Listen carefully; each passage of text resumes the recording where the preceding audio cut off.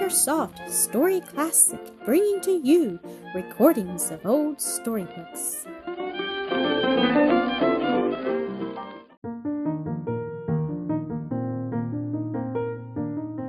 Chapter 16 of Joel, a Boy of Galilee, by Annie Fellows Johnston. Recording by Esteban Simonides. "Who is that talking in the house?" asked Joel of Abigail the morning after the feast. He had been playing in the garden with Jessie and paused just outside the door as he heard voices. "Only Father and Phineas now," answered Abigail. "Simon the oil seller has been here, and I am sure you could not guess his errand. It was about you." "About me?" echoed Joel in surprise. "Yes, I never knew until this morning that you were the one who persuaded him to go to the Master for healing. He says if it had not been for you, he would still be an outcast from home. During these weeks you have been away, he has been hoping to find some trace of you, for he longs to express his gratitude.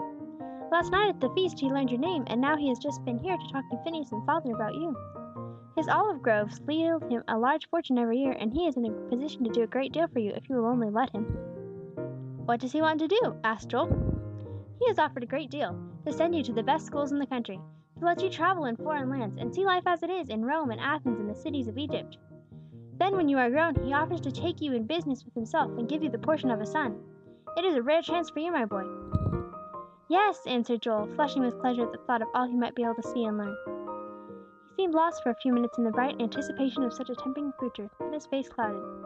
"But I would have to leave everybody I love," he cried, "and the home where I have been so happy.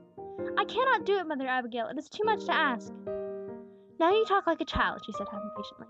But there was a suspicion of tears in her eyes as she added, "Joel, you have grown very dear to us. It will be hard to give you up, for you seem almost like an own son. But consider, my boy, it would be not a right to turn away from such advantages. Jessie and Ruth will be well provided for. All that my father has will be theirs some day. But Phineas is only a poor carpenter, and cannot give you much beyond food and clothing. I heard him say just now that he clearly thought it to be your duty to accept, and he had no doubt but that you would." "But I cannot be with the Master!" cried Joel, as the thought suddenly occurred to him that he could no longer follow him as he had been doing, if he was to be sent away to study and travel. "No, but think what you may be able to do for his cause if you have money and education and influence. It seems to me that for his sake alone you ought to consent to such an arrangement." That was the argument that Phineas used when he came out, and the boy was sadly bewildered between the desire to be constantly with his beloved master and his wish to serve him as they suggested. It was in this perplexed state of mind that he started up Jerusalem with his Jessie and his grandfather. The streets were rapidly filling with people, coming up to the feast of the Passover, and Joel recognized many old friends from Galilee. "There is Rabbi Amos!" he exclaimed as he caught sight of an old man in the door of a house across the street. "May I run and speak to him?" "Certainly," answered Reuben. "You know your way so well about the streets that it makes no difference if we do get separated. Jessie and I will walk on down to the shop. You can meet us there." Rabbi Amos gave Joel a cordial greeting. "I am about to go back to the Damascus gate," he said. "I have just been told that the Nazarene will soon make his entrance into the city, and a procession of pilgrims are going out to meet him. I have heard much of the man since he left Capernaum, and I have a desire to see him again. Will you come?" The old man hobbled along so painfully, leaning on his staff, that they were a long time in reaching the gate. The outgoing procession had already met the coming pilgrims, and were starting to return. The way was strewn with palm branches, and the clothes they had taken off to lay along the road in front of the man they wished to honor. Every hand carried a palm branch, and every voice cried a hosanna. At first Joel saw only a confused waving of the green branches, and heard an indistinct murmur of voices, but as they came nearer he caught the words, "Hosanna to the Son of David!" "Look!" cried Rabbi Amos, laying his wrinkled, shaking hand heavily on his shoulder. "Look ye, boy, the voice of prophecy! No Roman war horse bears the coming victor. It is as Zechariah foretold, that the king should come riding on the colt of an ass, the symbol of peace. So David rode, and so the judges of Israel came and went." Joel's eyes followed the gesture of the tremulous pointing finger. There came the Master, right in the face of his enemies, boldly riding in to take possession of his kingdom. At last! No wandering now in lonely wilderness, no fear of the jealous scribe or Pharisee. The time had fully come. With garments strewn in the way, with palms of victory waving before him, with psalm and song and the shouting of the multitude, he rode triumphantly into the city. Joel was roused to the highest pitch of enthusiasm to see his best beloved friend so honored. People understood him now. They appreciated him. The demonstrations of the multitude proved it. He was so happy and excited, he scarcely knew what he was doing. He had no palm branch to wave, but as the head of the procession came abreast with him, and he saw the face of the rider, he was almost beside himself. He waved his empty hands wildly up and down, cheering at the top of his voice, but his shrillest hosannas were heard only by himself. They were only a drop in that mighty surf beat of sound. Scarcely knowing what to expect, yet prepared for almost anything, they followed the procession into the city. When they reached the portion of the temple, the master had disappeared. "I wonder where he has gone," said Joel in a disappointed tone. "I thought they would surely crown him." "He evidently did not wish it to be," answered Rabbi Amos. "It would be more fitting that the coronation take place at the great feast. Wait until the day of the Passover." As they sat in the court of the Gentiles resting, Joel told Rabbi Amos of the offer made him by the wealthy oil dealer Simon. "Accept it, by all means," was the old man's voice. "We have seen enough just now to know that a new day is about to dawn for Israel. In Bethany you will be much nearer the Master than in Capernaum, for surely after today's demonstration he will take up his residence in the capital. In time you may rise to great influence in the new government soon to be established." The old rabbi's opinion weighed heavily with Joel, and he determined to accept Simon's offer. Then for a while he was so full of his new plans and ambitions he could think of nothing else.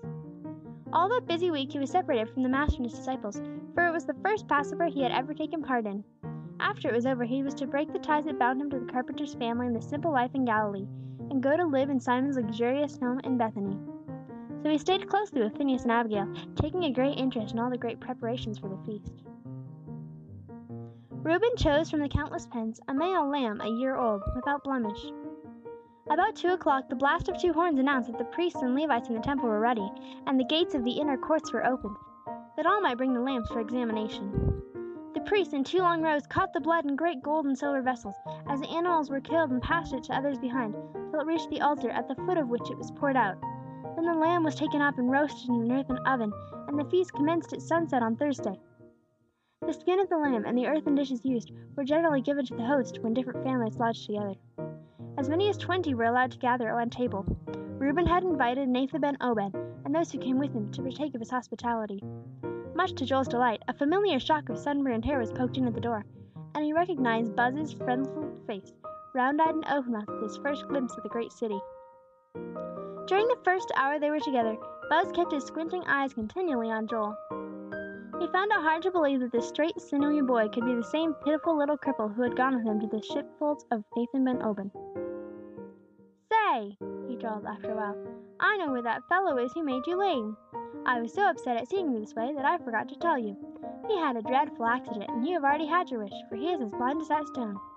"Oh, how? Who told you?" cried Joel eagerly. "I saw him myself as we came through Jericho. He had been nearly beaten to death by robbers a few weeks before. It gave him a fever, and both eyes were so inflamed and bruised that he lost his sight." "Poor Rehum!" exclaimed Joel. "Poor Rehum?" echoed Buzz in astonishment. "What do you mean by poor Rehum? Aren't you glad? Isn't that just exactly what you planned, or did you want the pleasure of punting them out yourself?" "No," answered Joel simply. "I forgave him a year ago, the night before I was healed." "You forgave him?" gasped Buzz. "You forgave him? A dog of a Samaritan? Why, how could you?" Buzz looked at him with such a wondering, puzzled gaze that Joel did not attempt to explain. Buzz might be ignorant of a great many things, but he knew enough to hate the Samaritans and look down on them with the utmost contempt. "I don't really believe you could understand it," said Joel, "so it is of no use to try to tell you how or why. But I did forgive him, fully and freely, and if you will tell me just where to find him, I will go after him early in the morning and bring him back with me. The hand that straightened my back can open his eyes, for I have seen it done many times." All during the feast Buzz kept stealing searching glances at Joel. He could hardly tell which surprised him most, the straightened body or the forgiving spirit. It was so wonderful to him that he sat speechless. At the same time, in an upper chamber in another street, the Master and his disciples were keeping the feast together. It was their last supper with him, although they knew it not. Afterwards they recalled every word and every incident, with loving memory that lingered over each detail, but at the time they could not understand its full import. The gates were left open on Passover night. While the Master and his followers worked out to the Garden of Gethsemane, where they had often gone together, Joel was questioning Buzz as to the exact place where he was to find his old enemy. "I'll go out very early in the morning," said Joel, as his head touched the pillow. "Very early in the morning, for I want Rehum's eyes to be opened just as soon as possible, so that he can see the Master's face.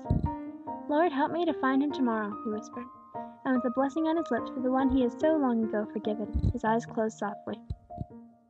Sleep came quickly to him after the fatigue and excitement of the day. In his dreams he saw again the Master's face as he made his triumphal entrance into the city. He heard again the acclamations of the crowd. Then he saw Rabbi Amos and Simon and little Ruth. There was a confused blending of kindly faces. There was a shadow-like shifting of indistinct but pleasant scenes. In the fair dreamland where he wandered, fortune smiled on him and all his past were peace. Sleep on, little disciple, happy in thy dreaming. Out in Gethsemane's dark garden steals one to betray thy Lord. By the light of glimmering lanterns and fitful torches they take him now. Armed with swords and staffs, they lead him out from the leafy darkness into the moon-flooded highroad. Now he stands before the high priest, alone, unfriended. Sleep, and wake not at the cock's shrill crowing, for there is none to make answer for him, and one who hath loved him hath thrice denied. Dream on, in the hall of Pilate now, thorn-crowned and purple-clad, him who thou lovest, scourged now and spat upon. This day, indeed, shall he come into his kingdom, but well for thee that thou seest not the coronation. Sleep on, little disciple, be happy whilst you can. End of chapter 16.